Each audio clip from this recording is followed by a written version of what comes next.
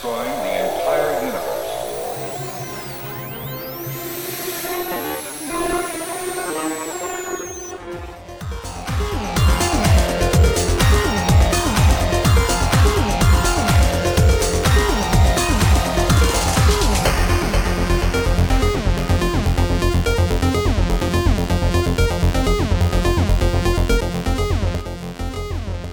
Welcome to Radio Free Deimos, an Ixoon Draconis fan podcast beaming itself to Mars from shiny, it's new to us, Voltaire Station in a post-Deimos orbit along the Mars to Venus hyperspace bypass. This episode's breathable air is provided by Quinevere with 3 V's bottled happiness. It's like therapy by the spoonful. Probably. We don't have a comparison point. You can drink it like a milkshake. Ooh. This is Radio Free Deimos, episode 38, Too Many Options. So it's been a few weeks. A big chunk of the month was spent evacuating from Asaph Hall, which is sadly now gravel and bits of shrapnel scattered among Mars's Planum region. I hope y'all didn't have any projects planned there. Actually, it's a great storage place for my gravel collection. That's true. And it kind of blends in with the red. I spent most of the rest of the month negotiating transport for the Kafka 6 literary penal colony. And my old grotto is now happily colonized on levels 2, 3, and 4 of the station. It's just like being at home for me. And then a lot of time apologizing to my co-hosts. So speaking of co-hosts, also at the microphone are Ashtar and Wines. Hello. Hi. Arf. Do foxes bark? Yes. I think so. Okay. So have you picked out your new rooms yet? Mm-hmm. Care to elaborate? No. Then you know where it is. Oh. Well, I had the Apex Observatory, but I've been summarily objected by a cadre of literary gang-type members, so we'll see. I'm currently operating out of the supply closet. I think they were going to put a coffee shop up there. It's very important. It's like a religious thing. They said the light was best for reading there. Oh, there's no light anywhere. We're drifting. Huh, okay. I found what I think used to be an old document supply cabinet. I'm really thrilled. It smells like 400-year-old mold and paper. Really triggers my allergies, but that's okay. Well, it may be Stockholm Syndrome, but fond memories of back in Easeway Station, the agricultural station, one of the least fun things to do was clean the rendering room. But on the bright side, you get to keep anything you find. So there's what used to be a supply closet that was later converted by Pulse into a meat on a stick vending booth. That's not my room. Which is converted back into a supply closet. Now, I'm thinking that this station needs a rendering room. Here? Yeah. I mean, we're going to get meat at some point. We're not just going to eat soy. And I have it on good authority that eating meat is a moral thing to do. Okay. Well, we may need to reassign level 3.5 to an agricultural level. Or reassign the status of some of those prisoners. They're not prisoners. They're my colleagues. You know, call it what you will. Once you've been forced to lick one of these rooms clean 3 or 4 times, you start to enjoy it. Okay. So, on this episode, we're going to be talking about 2 clusters of skills that have been kind of causing us some trip up during the weekend campaigns. The social skills, coercion, intimidate, maybe deception, and then express and inspire, and maybe command. Boy, how can anything that big hide for so long a time? Yeah. I wonder what their next move will be. So I guess we'll jump to what's new from HSD. The pole dancing miniature expansion yet? The next miniature expansion is going to involve hair. Oh, interesting. Yeah. So, you get some like 2-foot long stuff or, that majestic wrapping yourself around the pole sort of curl thing happening. I don't know. I'll take Harlot number 5. Buzz cuts for everyone. Yeah. The link that Pierce Fraser posted to the Tumblr actually goes to the workflow document we were looking at from the Discord channel a couple of months ago. And that kind of takes away some of the mystery of the whole what's new concept a bit. But there's some new material. He posted images on the HSD Twitter of model cards from the new Allegiance card game, which is, I think, in playtest. according to the chart. Cool. It's a strategic card game. I don't have any of the rules. I think they're in playtest. They might have been shared on the Discord channel, but unfortunately I've been just massively out of touch during this last convention season. So we've got images of 5, 10, 15, 20 or so cards. Looking at them, I'm seeing some things that strongly resemble resources. You've got troops and intel and population, which in HSD is the same as money. Some technology and enhancements in the forms of the asset cards, event cards. I don't really know what else there is. There's something that looks like a flowchart or an electronic circuit or some such called Allegiance. Maybe there's some geometry that plays into the game somehow. So a whole lot of we don't knows. But some good art. Mixture of new stuff and old stuff from First Ed. It's always good to get art on the cards. Silhouettes of mercenaries, that sort of thing. I don't know if there's going to be a crowdfunding campaign for this one or not, or if it's going to go straight to production. Who's to say? More news when we rejoin civilization. We received messages from their spaceships. For a while, it came in as just a lot of jumbled noise. So this episode, we're going to focus on, again, some kind of problematic skill clusters. In particular, I'm looking at really the entire class of social skills in Ixo Draconis 1.0. In 2.0, they've been compressed into one or possibly two skills, and that is communication, which is probably what it sounds like, and protocol, which I think is rank, social strata, manners. Okay. So more than just knowing what protocol is, but having some ancillary benefits too. It's probably a combination of space etiquette and corporate lore. Okay. That was actually one that I stole and pulled back into the 1.0 game that I'm running with the focus on bureaucratic and corporate law and other such. It also kind of fills the realm of pop culture in Ixo Draconis, since the line between corporation and culture is so very blurry. So a useful skill with a society that's used to navigating through these horrible labyrinths. Did anyone take it in our game? Yes. Was it the accountant? The accountant. Okay, that makes sense. Yeah, well, he's kind of the business manager of the group. Right. But 1.0 is so skill tight, and our game is so skill tight that we haven't really invested in too many alt skills yet. Mm-hmm. Hey, y'all just picked up neuroplexes. It's not my fault you're scared to use them. Terrified of them. They're surrounded by, like, whisper fragments. Just because they have red crystals on them, why would you worry about that? Just shove that into your eye socket. Yeah. You already got one. So just going over some of these skills, it's a pretty short list, but let's kind of take a look at them one by one, because I know how my co-hosts love lists. So papery. We'll start with coercion. This is a spyglass specialty skill. And according to the description, it's forcing others to bend to your will through mental trickery, threats, fear under the guise of friendship, convincing someone to do something that they would usually know better than that. Pressing people's buttons, threats and promises. This is emotional manipulation. A part of it is knowing people's breaking limits and not stepping over them, or stepping over them, depending.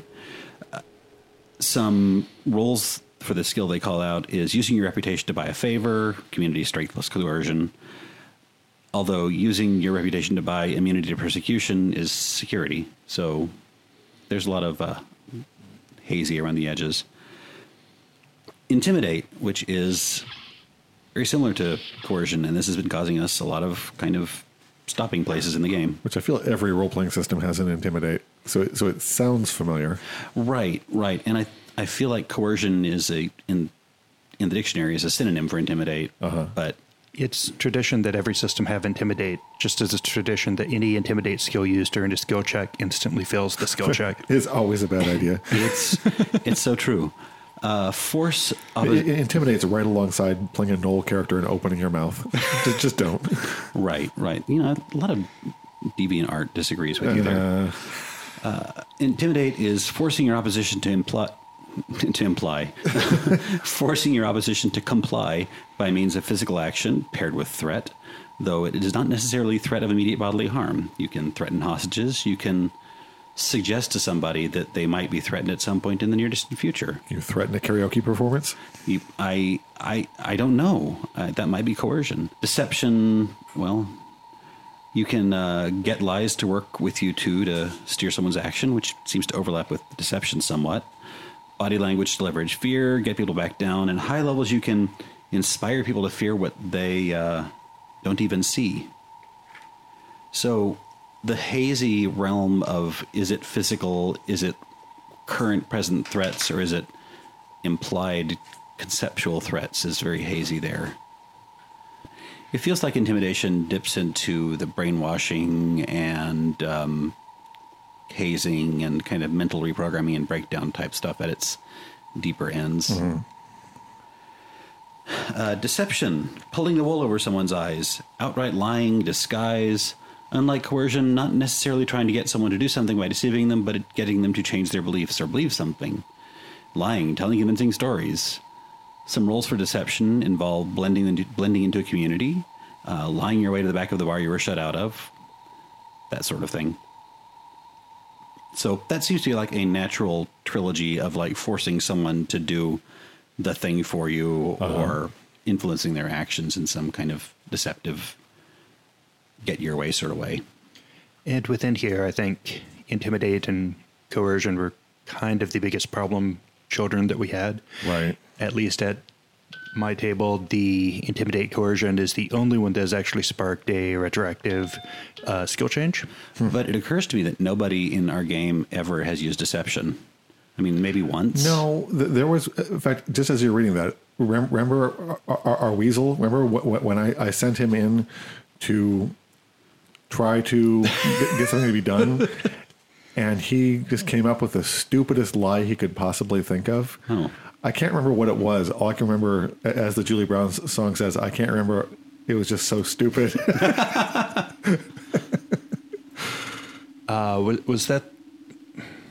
I was sending him to talk to the IRPF, I think, and he was, I don't know where he was getting the nonsense he was coming up with. Just very improvised. I was asking him to lie, not to. Was that the one where he reported the IRPF patrol vehicle stolen? No, this is more recent. From the IRPF patrol vehicle? That was a good start. Yeah, I think his character thinks that he's better at lying than he actually is. He may just seize up a little bit when he tries. Or maybe it's just most effective on himself. So between the coercion and the intimidate, the way that I've always approached the two after reading the 1.0 was coercion really was more of the long con skill. This is something that's set up and you're achieving a certain number of successes or you're working on over time, whereas intimidate was a lot more of the in the moment, say the kneecapper skill. And of the two, I see intimidate being if not combat effective, then just prior to combat effective in the standoff in the moment, that's the skill that becomes effective. Whereas at least by the reading, I never really saw coercion as being something that you can just drop in on an episode with no real prior planning or setup. And once that was kind of teased out and the table understood that those were the two definitions, that those were the two ways that I was reading the rules, there was definitely some reevaluating as to where skills were and which one is more character specific. Right. Yeah. Because my initial reading was that coercion was a kinder, gentler intimidate. And so I was attracted to that and put a bunch of points in that. I was just frustrated that it never seemed to be the right skill for the moment. Now, I'm not challenging you, but does the actual rules say that the coercion is a long game and intimidation is a short game? Or is that your interpretation? I think that's my interpretation, more off the examples that were given and the kind of descriptions put under the two different headers. Which, is totally fine, just so that we're, clear as to what's the way we're doing it. Coercion is emotional manipulation, mental trickery. It's kind of a coyote skill. I feel like the idea of the long con is a better way of separating it from deception, which is more like stealth in a crowd or just quick lie. It's like a one-shot bluff check, maybe. Intimidation is... Yeah, now there's a good question. If you have an extended con, what distinguishes an extended con that is coercion from an extended con that is deception? I don't know. This is the system doesn't really have a long skill check mechanic built in yet. Right. Well, but just conceptually, I mean, what would characterize one and what would characterize the other? Conceptually, this is reaching slightly into kind of the stats, but conceptually, I would see that as coercion is more of an active skill.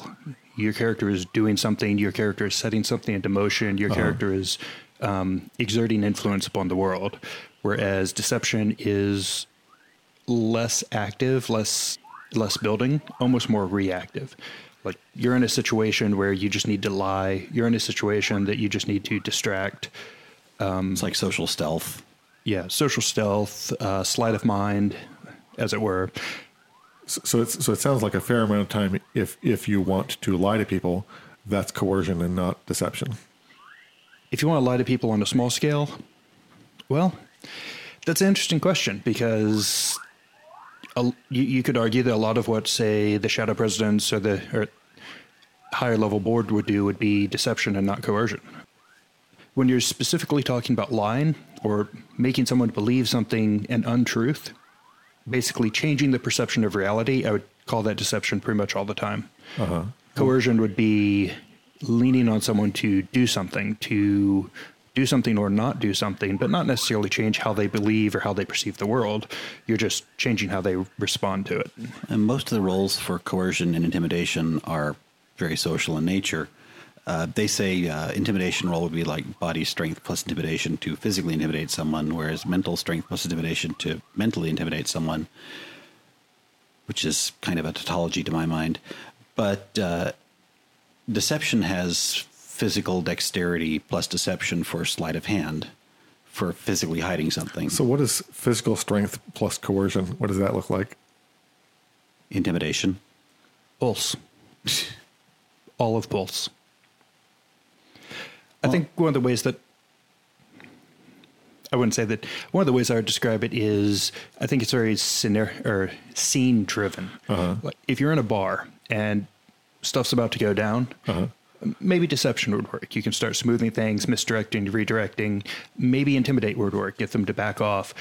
I don't necessarily know that coercion would have a place for kind of on the brink of violence type situations. Deception does have a strong, like, veiling, concealing, hiding thing going on, all the roles they mention, whereas coercion is more about getting your way and shaping someone's ideas. But if you flip over to, say, a corporate boardroom, deception still plays a huge part. You can get people to believe things that are not true. Although deception also is the art of getting someone to believe something.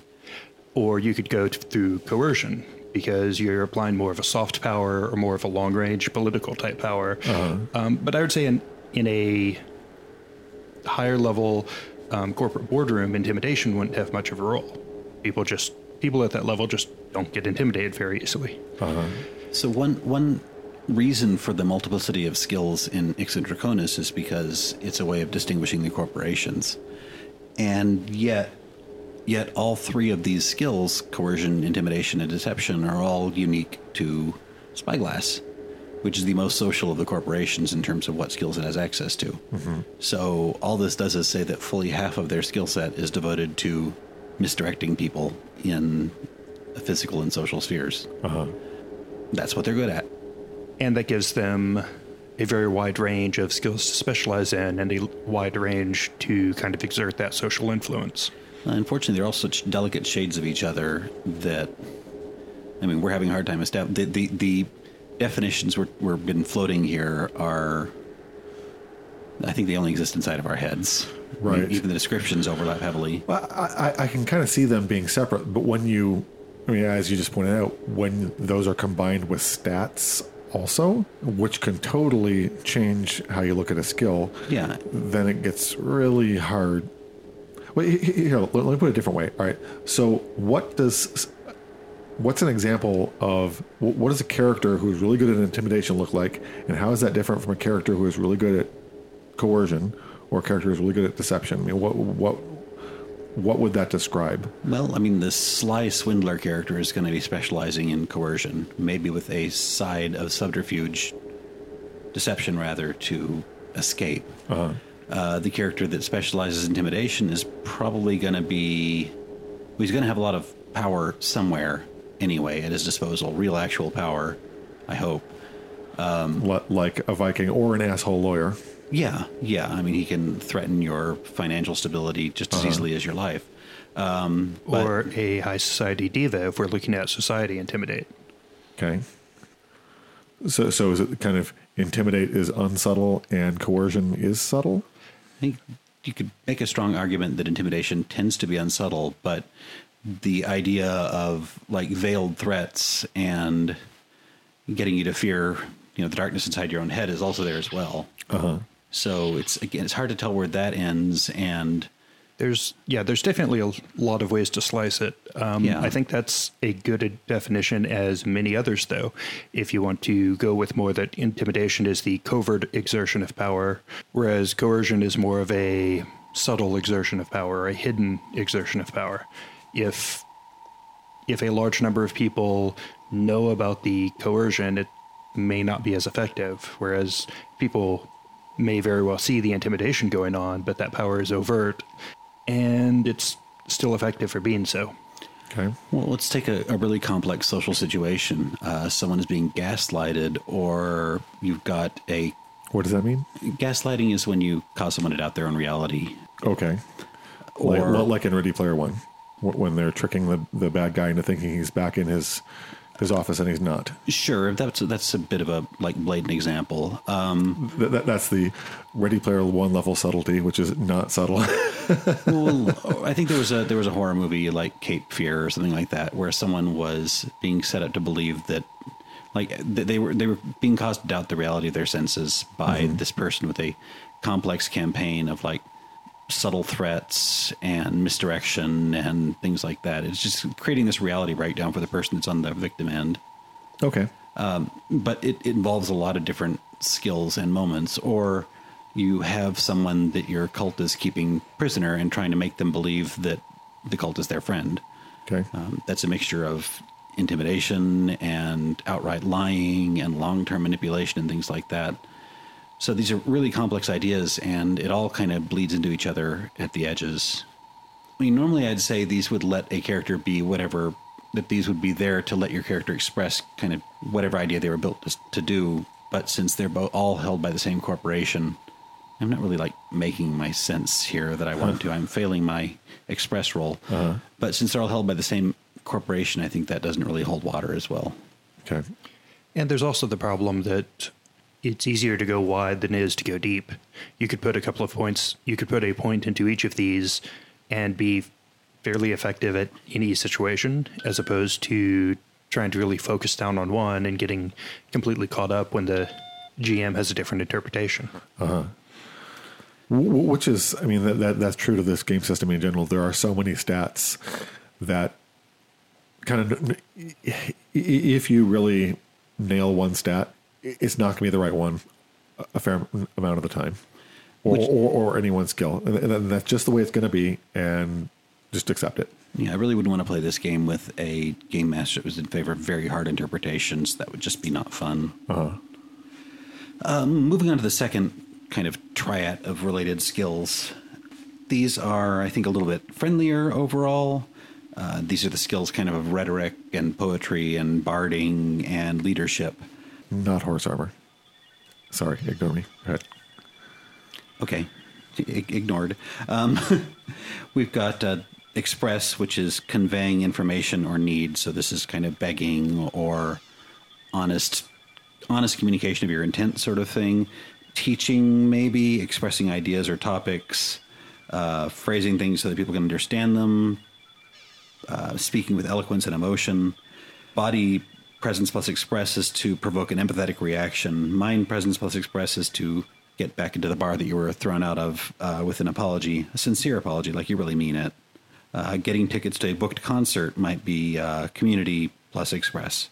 Inspire, which is kind of similar, is leading by example or driving people to give more of themselves. It's turning the battle in your favor. It's riling up the troops. It's oratory, I guess, falls into here.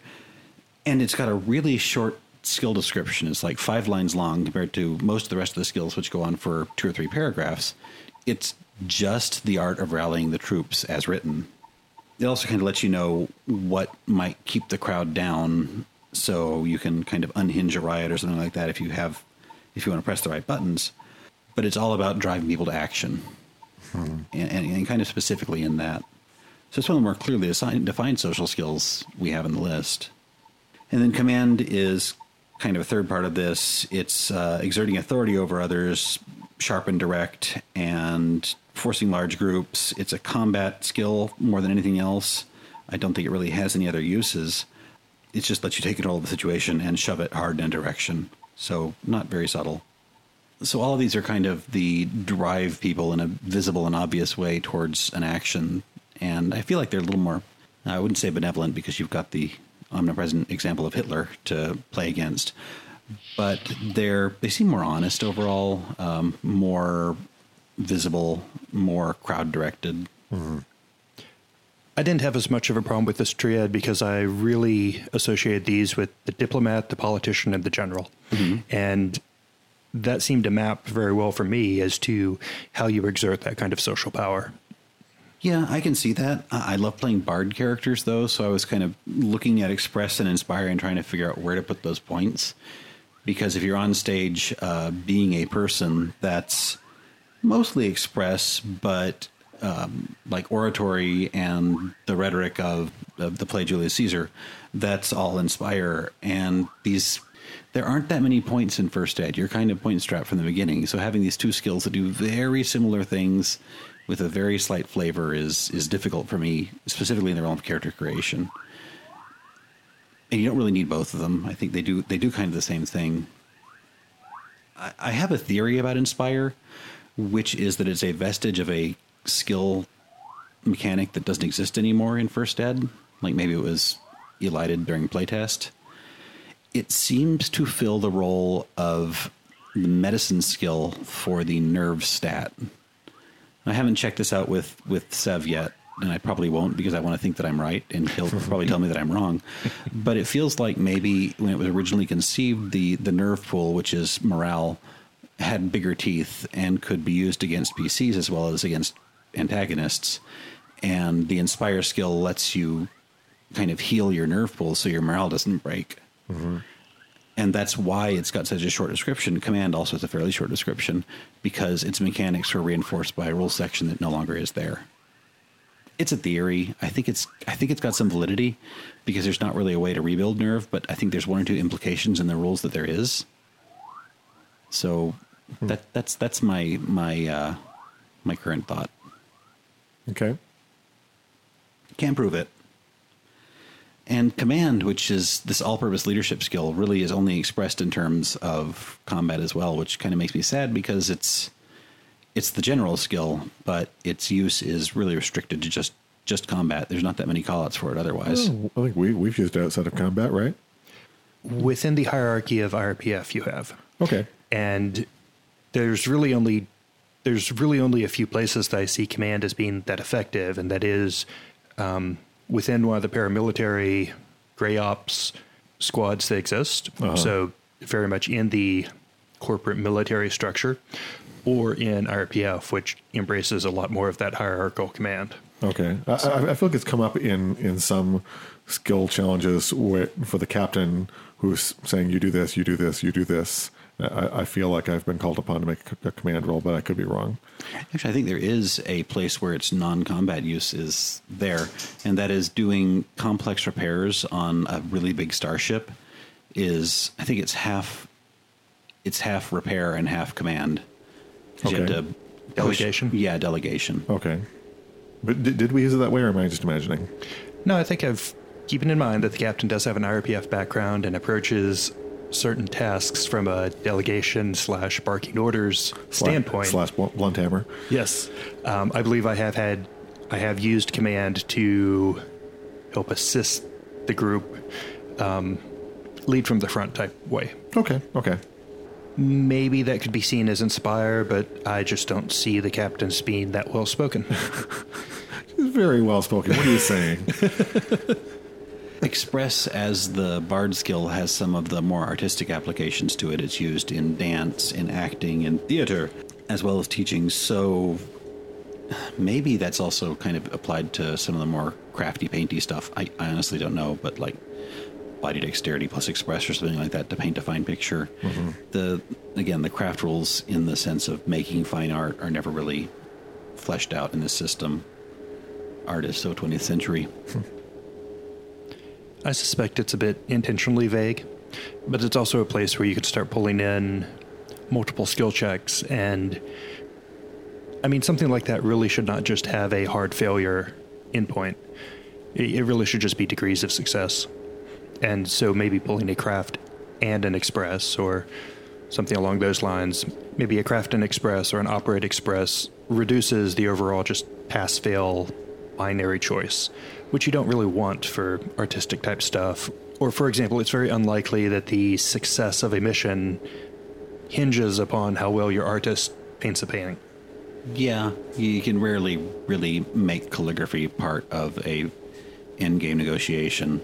And that kind of crapola is a place where people will dump tons of like brown bagging and shopping and frittering away hours working on this tiny little perfect application of the rules. So in a get the PCs moving, keep the campaign moving, then getting rid of some of those rules is not the worst thing in the world to do. One thing I noticed playing 2.0 is there's a few places where there's a mechanic that only works in combat and only works out of combat. I don't remember the name of the skills, but they had like the readiness pool that works specifically with combat and specifically outside of combat. And here you've got the inspire and or command skills that really only work in combat, maybe, and then the skills that work kind of outside of combat. I wonder if that's just sort of a natural binary for Sev. Maybe. It gives you a place to spend points for sure. So this is a workaround that I'm not going to propose for our game because I don't want to put Ashtar on the spot like that. But I think this might be a good way of making sense of these two skills, is to kind of reduce them down to just manipulation and just Express or something along those lines, or the Bard skill, whatever it is. A lot of the fine-tuning and fine kind of variety of these things could be simulated by applying the right stat to it, or the right stat pair. Mm-hmm. So if you looked at the various like flavors of intimidation and forcing someone and kind of tied them to the main categories of stats, you might have intimidation be purely physical. That's where flexing your muscles and frightening someone goes. And did someone giggle? There may have been snickering. I'm just imagining, I've got to intimidate this guy. Time to start flexing. Has this ever happened in the real world? I'm sorry. Go ahead. Well, I mean, it's not overt. Throw your arm up and flex like a power lifter. Okay. But they're squaring to the shoulders. They're straightening to the back. Sure. There's kind of a physical presence. And picking your teeth with a great sword. General badassery as opposed to silly weightlifter stuff. Okay, got it. fold a lot of the mental trickery and deception under mind, and the more social stuff under community, predictably. You could even like build an economy to do like Ponzi schemes and shell games and things like that, which I think it's already kind of suggested there anyway. And that would add a lot of depth to this manipulation skill that would let it be only one skill. Maybe that's too much power for that one skill, but you also have characters can specialize even if it's not directly reflected on their sheets. That's kind of a part of having a character with a rich background. Right. Then there's the workaround that we did for my character where I had 2 points in coercion and none in intimidation. And it seemed like nothing was ever what I wanted coercion for, so we simply changed it to 1 point in each. Therefore, it doesn't matter. They're the same. There's actually a couple of missing skills that White Wolf, which is a much more shameless system, would put into place there. The occasional seduction skill, which turns up in a few of their sleazier games. Okay, sure. Not on the skill list. D&D had the comeliness stat, which got so much abuse. Right. But the kind of the physical attraction type stuff could be folded up under like physical presence deception or physical presence coercion, that sort of thing. Which it may already be there, but it's not spelled out specifically because it's lost in the haze of what are you trying to do. I think even like Hero System had that too. That was a use of your presence. Wait, what are you talking about? I've totally stacked body presence express. Don't all foxes? Yeah, that's fair. So that in the Supers game that White Wolf put out, combining peanut butter and chocolate here, they had mega stats, which you get. I don't know what game systems also use that, but you have stats that are like... Well, of course, now I'm thinking of Rifts, which is making me roll my eyes, but go right ahead. Well, so I'm really sorry I used the prefix mega in this circumstance because it's been destroyed. It no longer means like 1,000. It means Shambida. Giga stats. If you had more than 3 points in a stat, you could start buying these special super stats, and they would let you bend steel bars and do things you can't do with like normal human level strength. Okay. The enhanced special super charisma would occasionally give you like really large breasts because everything would become comedically over the top if you had a lot of mega stats. And I really want to rewind this entire paragraph. It would occasionally, so that these would vary. I want to rewind everything I said, but because I deserve to be made fun of occasionally, I'm not going to. Descriptions more suited to a romance novel.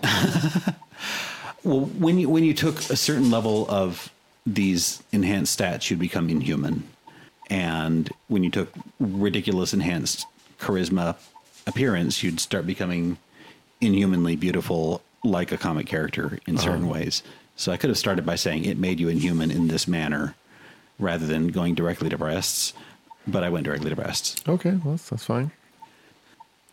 So with the sort of collapsed version of expression, you could have mind for composing things and eloquent speaking and finding flaws in rhetoric or writing a love letter, that sort of kind of more introverted stuff.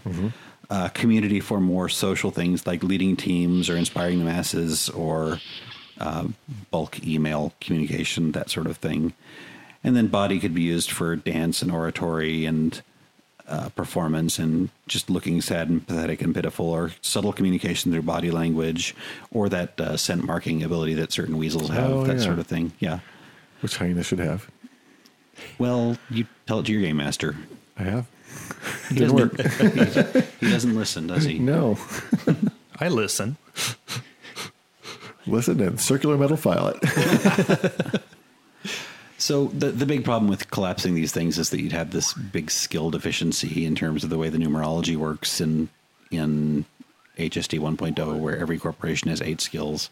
You have to file some stuff down and things like that. But I think overall it might be a more playable approach. There'd be less questions. There'd just be kind of the fighting of whether this attributes pairing could work with this skill or not and how that would play out. But I think that's the inevitable fallout of any rules light system and kind of part of the fun. Kind of. Yeah. Well, and actually, like one of the things that you do, which I appreciate, is bring Dr. Pepper. But telling people, well, this could be, okay, you're trying to do this. Well, it could be this skill in this stat or this skill in that stat based on your approach. Which on one hand, it means the odds that you're going to be boned by a particular interpretation are lower since there's 2 chances to catch on good stats. But it also encourages people. It's like, hey, think about how you're doing the skill, not just saying I'm using the skill. But, well, how? And I think that's very helpful. I appreciate that. Thanks. And yeah, that does speak very much to why the previous suggestion of collapsing the skills doesn't appeal to me too much. But part of that is kind of house rule-y, but kind of high-level approach to the skill challenges and the skill checks. When I'm approaching skill checks or longer-term skill challenges, multiple skill checks in a row, I think, as I kind of implied earlier, I don't want a hard fail state. There are enough hard fail states in combat where if you fail, you miss, and you've just lost that turn or that battle points or what have you. But that is a very tactical decision that makes sense in combat that I don't think makes as much sense in a social situation. I want soft fail states, and I want kind of degrees of success or failure. So I usually do ask for group checks or multi-level checks or checks that roll into other checks that roll into other checks, because I don't want one bad dice to kind of spike a social situation. I really do want the players to maybe come at it a little bit creatively, maybe use some of the skills that, try and work in some of the skills that they're good at, but not be afraid to use skills that they're bad at just because their character wasn't built that way. Right. From a game master standpoint, I try to ensure that a failed check is not a hard stop or is not too frustrating. And with that in mind, I think some of the high points of the campaign or some of the more memorable points of the campaign have come from failures in the social checks or places where the social check was kind of pushed when it wasn't maybe the best decision. Yes, you could have used a social deception roll here, or yes, you could have passed whatever social situation over to the face of the party to make the social deception roll, but you went ahead and took the community deception roll yourself, and yeah, that went sideways pretty quickly, but now we're off in a different direction. Not really a fail state, not really the success you wanted, but the story goes on. Right. Which is, really that's kind of the truth hiding behind all role-playing games is it's not do we save the kingdom or not. It's how do we save the kingdom. It's not like, oh, we played a role-playing game, we lost, start up a new campaign. You don't lose. You have setbacks. And kind of you're competing over who gets to be the person who was pivotal when it really mattered.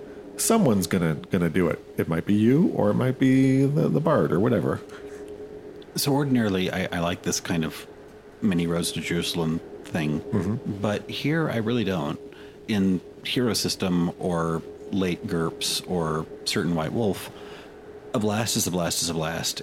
If you're buying multiple blasts to do like rock damage or fire damage or whatever, the game system understands on a root level that you can only do that in so many ways, and it's not meaningful.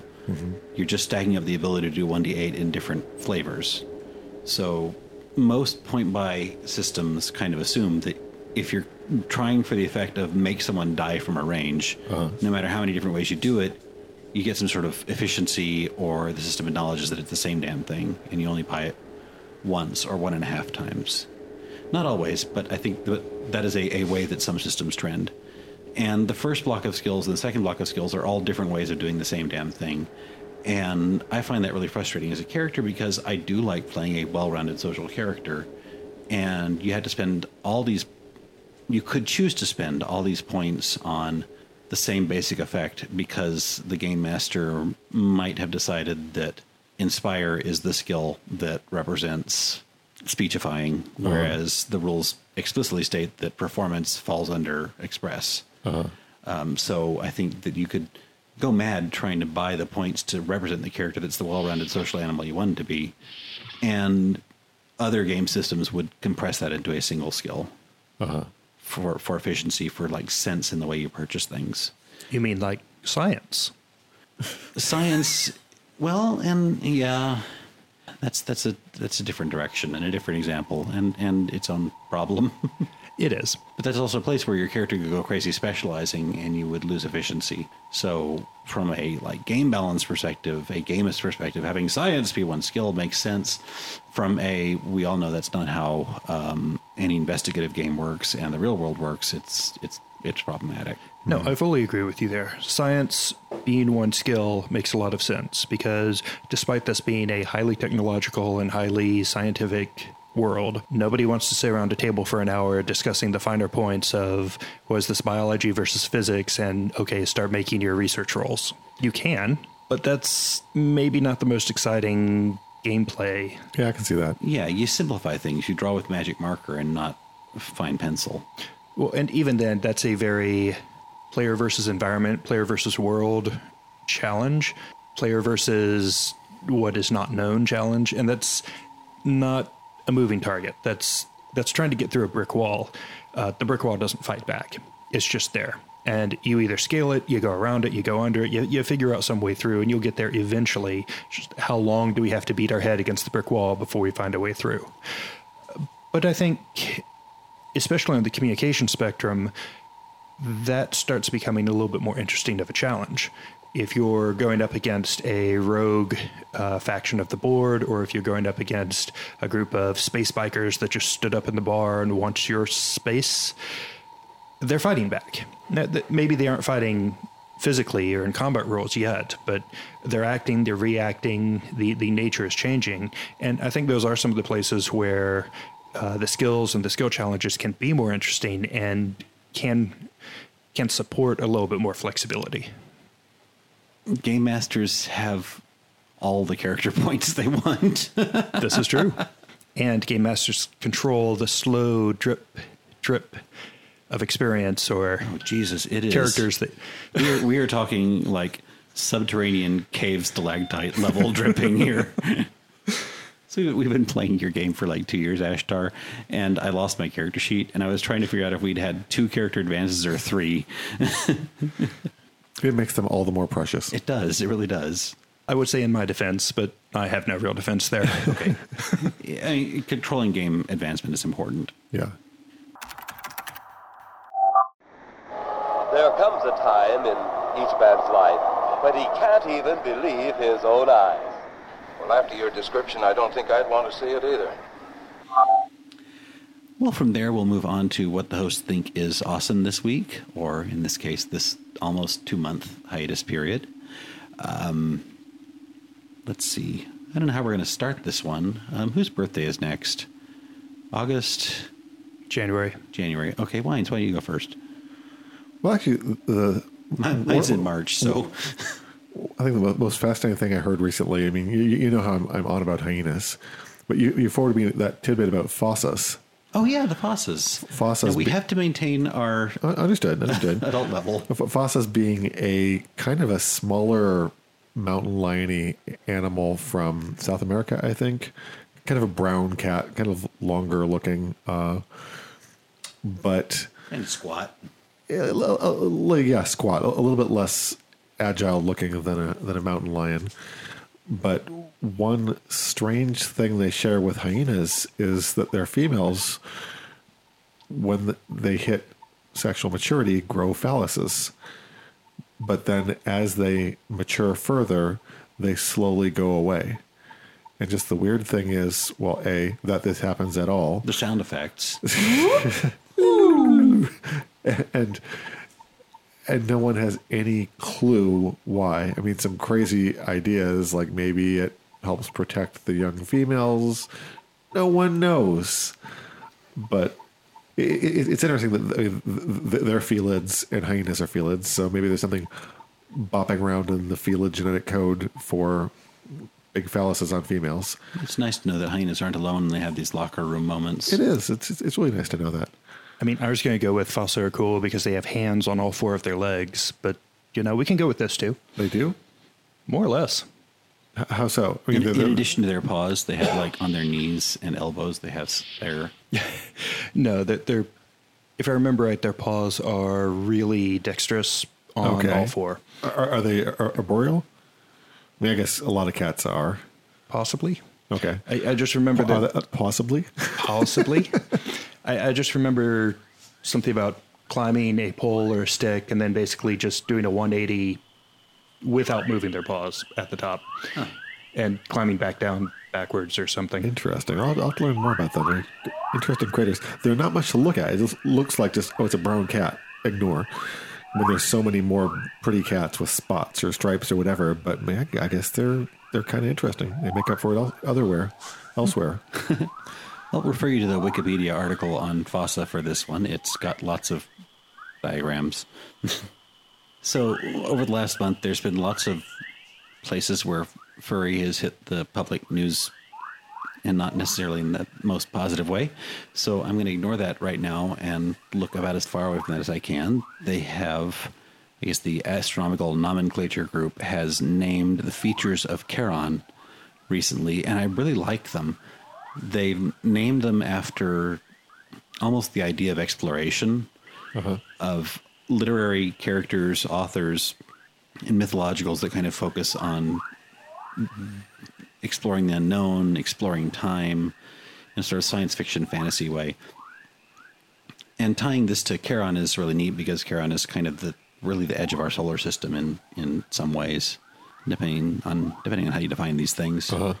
Some of the major features, I think they listed like a dozen of them, but there was Caloeche Chasm, which was, I blew that name, but it was named after a ghost ship that kind of patrols the shores and picks up the spirits of the dead. 2 mountains or hills named Clark and Kubrick. That's Okay. kind of neat. Dorothy Crater. You know, if her house landed there, that'd be pretty amazing. Nemo Crater. And Perks Crater, named after a character by Stanislaw Lem. So it's Neat. yeah, I think so. And there's also some people from the I'm not even going to try the name though. Or the Bhagavad Gita. One from the Bhagavad Gita that is a mythological character that explores in this way, and another character that maybe is the first time traveler from another myth. It's kind of neat, all over the place mixture of ideas of probing the unknown. Yeah, I thought that was cool. As I mentioned, just in passing, one thing we watched recently was a film based on one of Stanislaw Lem's stories, and he writes some really surreal stuff that has to do with virtual reality and drug experiences, and which this movie also does. It's called The Congress, and it's about 1/3 live action and 2/3 done in the style of 1930s animation. And it's really, really strange, and I highly recommend it if you think interesting things are interesting. No, I do. We'll put the trailer in the show notes. Cool. And then, as is traditional, in the intersection between our real-life Iron Man and space exploration, the Musk Report brings you. So, in the news a little while back was Elon Musk was testing out some of his new rockets. Can't really, put actual paying cargo on test rockets. So he decided, hey, he's rich enough. Why not put his own personal Tesla in the rocket as cargo? The rocket test worked. So there is now Elon Musk's personal Tesla floating around in space with a spacesuit strapped into the driver's seat. And a love letter. Like, it's got a little heart with him and his girlfriend on the side somewhere. That's true. So first off, we got a couple of really awesome remote selfies of spacesuit, car, Earth in the background. But also, if I remember right, the car was gently nudged on a trajectory towards Mars. So who knows? Maybe somewhere in canon there's a bright red Tesla floating around in vector space. Somewhat dusty. May need work. I mean, Pulse could have some great territory fights over that one when it finally enters their space. With that one, what do you call the biological? With that one reclamation, it could be a real Musk report. Yes. Although it does occur to me that in the kind of when you have a hammer, everything looks like a nail. When you give somebody the ability to leave scent marks on things, all of a sudden they're looking at your entire role-playing game universe as, what could I wipe my butt on? And what butts have been here previously. Yes. On that note, nice to talk to you all again after this extensive hiatus, and catch you outer line. Good night. Intro music is Future Club and outro music is Chronicles, both by Sirius Beat. This podcast is copyright 2017 by Radio Free Demos and may be used in any not-for-profit project with appropriate credit and notification. Check out our website, radiofreedemos.com, that's DEIMOS, for more rambling, resources, links to official and fan-driven content, and our full catalog of episodes. And look for us on iTunes, Stitcher, and Google Play.